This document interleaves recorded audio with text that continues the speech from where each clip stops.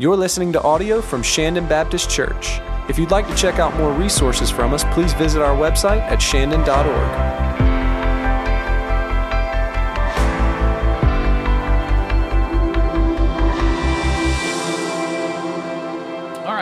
So we're in a two-part series, One Nation, Under God. Last week we did One Nation. This week we're doing Under God and what that means. And the question we're trying to press into in this session is, how can believers live under God in our current culture? And what does that look like? And where are the tensions that exist as we interact with folks that are not believers or perhaps think differently than we do, or perhaps have a different worldview? So we're trying to press into that question. So last week we looked at some responses to our political climate. The two that we drilled down on were the separatists, which these are believers who ask, how can you love God and talk about politics in the church? So they keep politics completely out of church. They don't want it to be discussed. And then you have the activists who believe that you can't love God and take a stand on political issues. So they really want there to be an engagement in the political issues in a very high-profile, highly visible way. So those are essentially the polar opposites, if you will, in our current Christian culture about how we engage in politics. And then we talked about 4 biblical absolutes that we can kind of build upon to get us to our discussion tonight. So number 1, we declared that there are 2 kingdoms that are in conflict. They're not equal kingdoms. Let's be clear about that.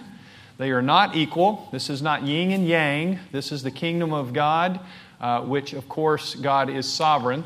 Number 2, every believer has dual citizenship. If we are born again, we have dual citizenship. As Paul said in Philippians 3, our citizenship is in heaven, but we're also residents of this earth. We are resident aliens, if you will. Absolute 3, human governments are ordained by God for one purpose, and that's to restrain evil, as we read in the book of Romans. And then the 4th absolute, the church is ordained by God to make disciples, which of course is our commission. We'll touch that again tonight. So, where do we go from here? Well, we're not going to read all of Daniel chapter 1, but of course you probably know the narrative. In Daniel chapter 1, King Nebuchadnezzar and the Babylonians take children of Israel into exile, and they begin to find some of the young men who are intelligent and good-looking to serve in the king's court, essentially. And they pick 4 men, Daniel, Hananiah, Mishael, and Azariah. You know them as Shadrach, Meshach, and Abednego. Those names are actually their Babylonian names, but their Jewish names are Daniel, Hananiah, Mishael, and Azariah. But their names are changed in that culture. Interesting. And so they are given the king's choice food. They get the royal treatment so that they can serve in the king's court. And of course, chapter 1, verse 8, this very telling verse, which many of you have seen before, Daniel rises up in gentle protest to the culture around him. And it says, but Daniel resolved that he would not defile himself with the king's food or with the wine that he drank. Therefore he asked the chief of the eunuchs to allow him not to defile himself. And you know the story. Those 4 men end up rising above all of the others because they cling to their culture, to their standards, if you will. And so this is a great contextual passage that we can look at to discern how we're supposed to engage our culture. So we're going to push beyond Daniel into this question that really exists in our culture today, and you've seen it and you'll recognize it when we talk about it. We really do live in a culture that wants to give glory and honor to self. And so I've called this the all hail me. I call it the gospel of self. And this is the culture that we're really living in and trying to speak into as believers. And so I want to talk for just a couple of minutes about what this culture believes, and you're going to see some things in here that are going to resonate, and you go, well, yeah, that makes sense to me. The first is this: what we're experiencing in our culture is not so much the eradication of God, but rather the enthroning of self as the greatest authority. People aren't running around today saying God is dead, God doesn't exist. We don't hear the arguments of atheists. They're out there, but that's not the predominant message of our culture. The predominant message of our culture is the enthroning of self. It's the gospel of self. It's the ultimate authority of the individual over and above everything else. Number two, God, therefore, is increasingly being relegated to the role of servant, and sadly, this is true in the church. We see this a lot in the church. A minion for personal desire and personal will with no reference to objective truth. That's the world that we're living in. And it is creeping ever so slightly into the church, that God exists to give me anything I want, and my will is predominant. My will is ultimately authoritative. That is the mindset and worldview of many of our culture today, and it's creeped into the church. So, if we could call it secular salvation or salvation of those outside the church, those in our world and in our culture in general, is the eradication of personal and social oppression. So think about this. Our culture believes that the greatest evil in the world, the biggest problem in the world, is personal and social oppression. Think about that. But oppression is defined as anything that makes me, the individual, uncomfortable, offends me, or that with which I disagree. That is the world's definition of salvation. And so the only way for the world to be set right is to get rid of all of this personal and social oppression. But think about it. Everyone defines oppression differently if the self, the gospel of self, elevates an individual above everything else. There is no objective truth, no objective authority, and the individual then gets to choose what oppresses them or what doesn't oppress them. And that's why we have all of this acrimonious language and culture going on. And so in a post-Christian world, justice is always sought externally because evil is only out there. The biblical worldview is that evil is in here. And so if the answer to the world's problems, according to the culture in which we live, is out there, it's all external. In other words, there's nothing wrong with me because I am supreme. That's what the world's culture has brought us to. And so what we see is that in a post-Christian world, justice is, in fact, that which is external, because the evil that we're talking about is never in here. It's always circumstantially. It's always out there. So what has to be fixed is not in here. It's out there. That's the world that we're living in today. Now that's heavy and that's a lot to take in, but think about how this plays itself out in everyday life. Everyday life. Everybody's worried about their rights. Everybody's worried about what they believe is their version of truth, their version of what's good and moral, and they scream at the top of their lungs, and this is the culture that we live in now. There is no objective truth, because truth is whatever I say it is. That's the culture that we live in. That's the gospel of self. So, there is a dogma of no dogma. And to adapt what Mark Sayers said, he said, with its great mission to prohibit anyone from prohibiting, our modern culture's dogma is that there should be no dogma. This is the intolerance of tolerance. We cannot tolerate intolerance, can we? And yet those who say that we are intolerant are in fact being intolerant because they don't believe there should be dogma or truth of any kind, because that is oppressive. That encroaches on what I believe, who I am, and what I choose to do with my life. Interesting. So, most of you have heard of Andrew Breitbart. He is the one who said this: politics is downstream from culture. Politics is downstream of culture. Now I want to pause here. Chuck Colson used to say this over and over again. Politics is downstream of culture. Here's what we as Christians like to do. We believe that the flow in this is reversed. We think that if we attack politics, we're going to change culture. It never happens. It never happens. And it won't happen, because politics is always downstream of culture. So guess what you have to attack? You have to attack the culture. And you do so in a gospel-driven way. But the problem is, we think that if we try to change politics, we're going to change the culture. It's not going to happen, because politics always follows culture. You go and study any historical movement. I don't care if it's Greece, if it's Rome, if it's the Middle Ages, if it's medieval Europe, it doesn't matter. This always happens. Culture rises up, and then politics follows. So if we try to just use all of our energy to change politics or the politicians, or we try to basically mortgage our theological future on some political movement, then guess what happens? We change nothing. We really don't change anything. And so the gospel really asks us to speak into our culture, to the individual, because remember, evil's not something that's out there. It's something that's in here in the human heart. That's the teaching of Scripture. Okay? So, what do we believers do? How should we respond to the culture in which we live? Well, in Jeremiah chapter 6, verse 16, there's this great verse that's tucked away, and we ought to pay attention to it because Jeremiah, as a prophet, was extraordinarily prophetic in this verse, and he said this, "Thus says the Lord, stand by the roads and look.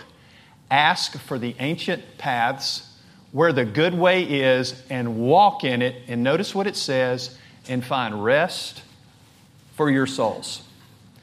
Now, most of you would agree that we live in what could be the most anxious, depressed, and suicidal generation in the history of our planet. Absolutely. Today's millennial generation, extraordinarily anxious. And one of the reasons is because the more we elevate autonomy, the more we elevate the personal individual, the more we place self at the center of everything, the more isolated we become, and the more isolated we become, the more anxious we become. So the more we push self to the center of our existence, rather than keeping God there, which, by the way, is the first commandment, you'll have no other gods before me, the more anxious we're going to become. And so Jeremiah was speaking into our culture several hundred years ago. And so we ought to pay attention to that. So what are some practical things that we can do as we live under God? Now remember, we're going to take Jeremiah's advice and we're going to look at the ancient path. So what we're going to do is we're going to say some things that you're going to go, well, of course, I knew that. Well, these are the things that we just need to pay attention to as we live in our culture today and try to respond biblically in a way that honors and pleases God. So number one, we ought to focus on the Great Commandment and the Great Commission. Now, if you've been in church at all, and most of you have, you go, well, of course we should focus on those things. What's the Great Commandment? Does anybody know? Exactly. Exactly. Love the Lord your God with all your heart, soul, strength, and mind, and your neighbor as yourself. Now, here's the deal. Last week, what did we say about love? That it's the supreme virtue in the kingdom of God. But the supreme virtue in a free democratic society is justice. Justice is about external conformity, to make sure that everything is what? Is essentially just or equal. But love is the supreme virtue in the kingdom of God. And you can never leverage justice to achieve what love can accomplish. It won't get you there. And that's why when we focus on justice, we miss out on the opportunities that love gives us. And that's why Jesus said, look, the greatest commandment is to love the Lord your God with all your heart, soul, strength, and mind, and your neighbor as yourself. We receive grace. Think about the cross, the axis of the cross. We receive grace through the vertical axis of the cross, but we are to give grace through the horizontal axis of the cross. That's how that works. So the church is the conduit for grace, both receiving from God and also giving to one another. A lot of people in the world today say, I want to be spiritual, but I don't want God and I don't want the church. Well, if we don't have the church, then you're just living a faith fantasy. You really are. Because there's no such thing as like an individually lived religious experience. That to me is just a fantasy. That's why God created the church. That's why He's blessing the church. That's why He said, I will build my church. Why? Because we need each other in the give and take of learning how to love one another and also to love God. And of course, you know the Great Commission, Matthew 28, 18 through 20. Here's what Jesus said, go and make what? Disciples. Jesus did not come to make crowds. And yet we measure the success of churches based upon crowds. Do we not? Now the crowds are fickle. because the crowd yelled Hosanna to Jesus on Sunday and then crucify Him a few days later. The crowd is always fickle. We are not called to build crowds. We're called to build disciples. And disciples are those who make more disciples. So we ought to focus on that. It's not just about the crowds. The crowds may be indicative of something good and healthy and true and beautiful, and that's great. But we got to keep in mind, it's not just the crowd that we're trying to build. It's disciples, people that are followers of Christ, making followers of Christ. Number 2, pretty simple. Let's pray. We ought to pray. Now, most of you know 1 Timothy 2, 1 through 4, that says, first of all, then, I urge that supplications, prayers, intercessions, and thanksgivings, that's pretty comprehensive right there. That's pretty comprehensive. All of that be made for all people. And then Paul adds this, for kings and all who are in high positions. In other words, people in authority, even those that are in social or political authority, hence kings. Well, why do we do that? Well, that we may lead a peaceful and quiet life, godly and dignified in every way. And then Paul says, this is good and it's pleasing in the sight of God, our Savior, in verse 4, who desires all people to be saved and to come to a knowledge of the truth. Now think about this. There is a direct correlation between our prayers for those in authority and the proliferation of the gospel and people coming to know the Lord. Why do you think that is?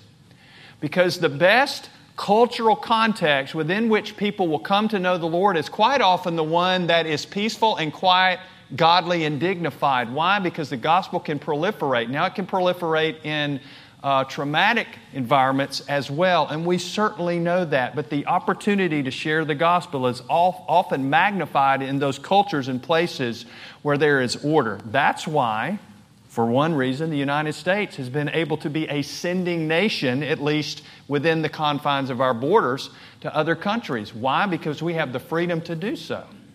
But you don't have that freedom in a lot of other places, as you know, which is why we shut down our live stream when we commission some folks to places overseas that are hostile to the gospel. So we ought to pray. Number 3, focus on the truth of God's Word. Now, I know you know this, but the framework for our understanding what is truth has to be the Word of God.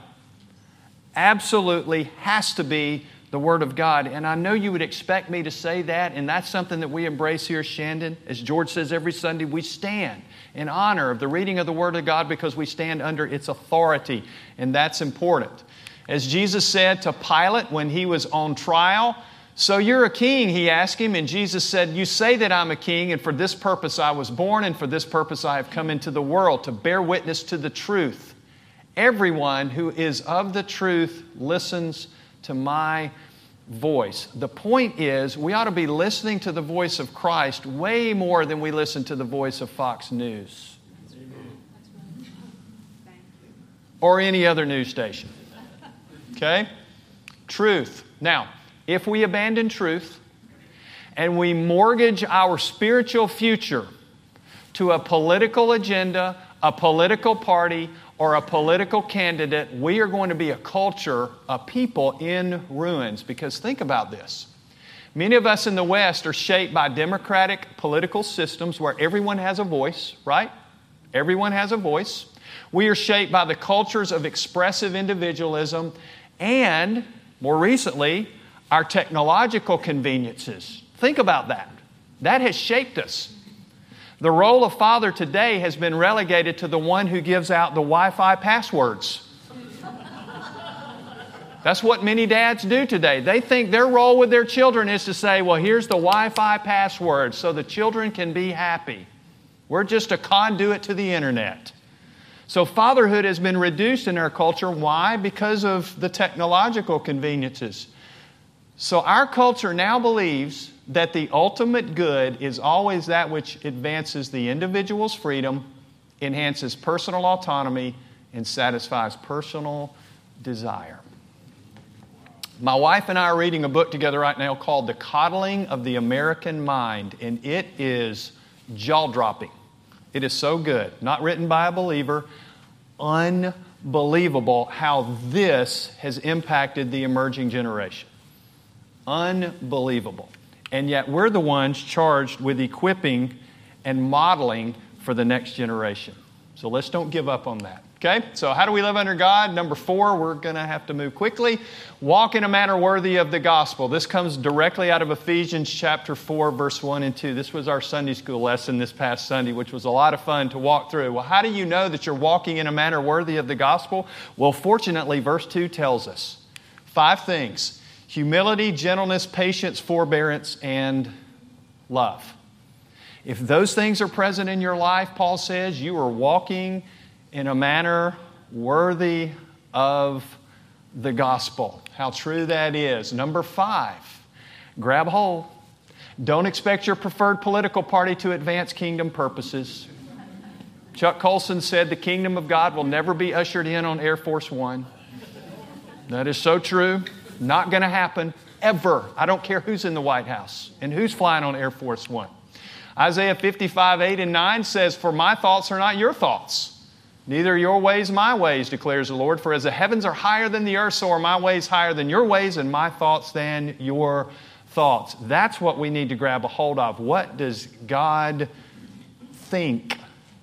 And so if we mortgage our spiritual behavior and our spiritual growth to a political agenda, then we have already bankrupted our spiritual life. So be very careful not to marry those two. Colson said the danger with Christian political movements is that they tend to make the gospel hostage to a particular political agenda.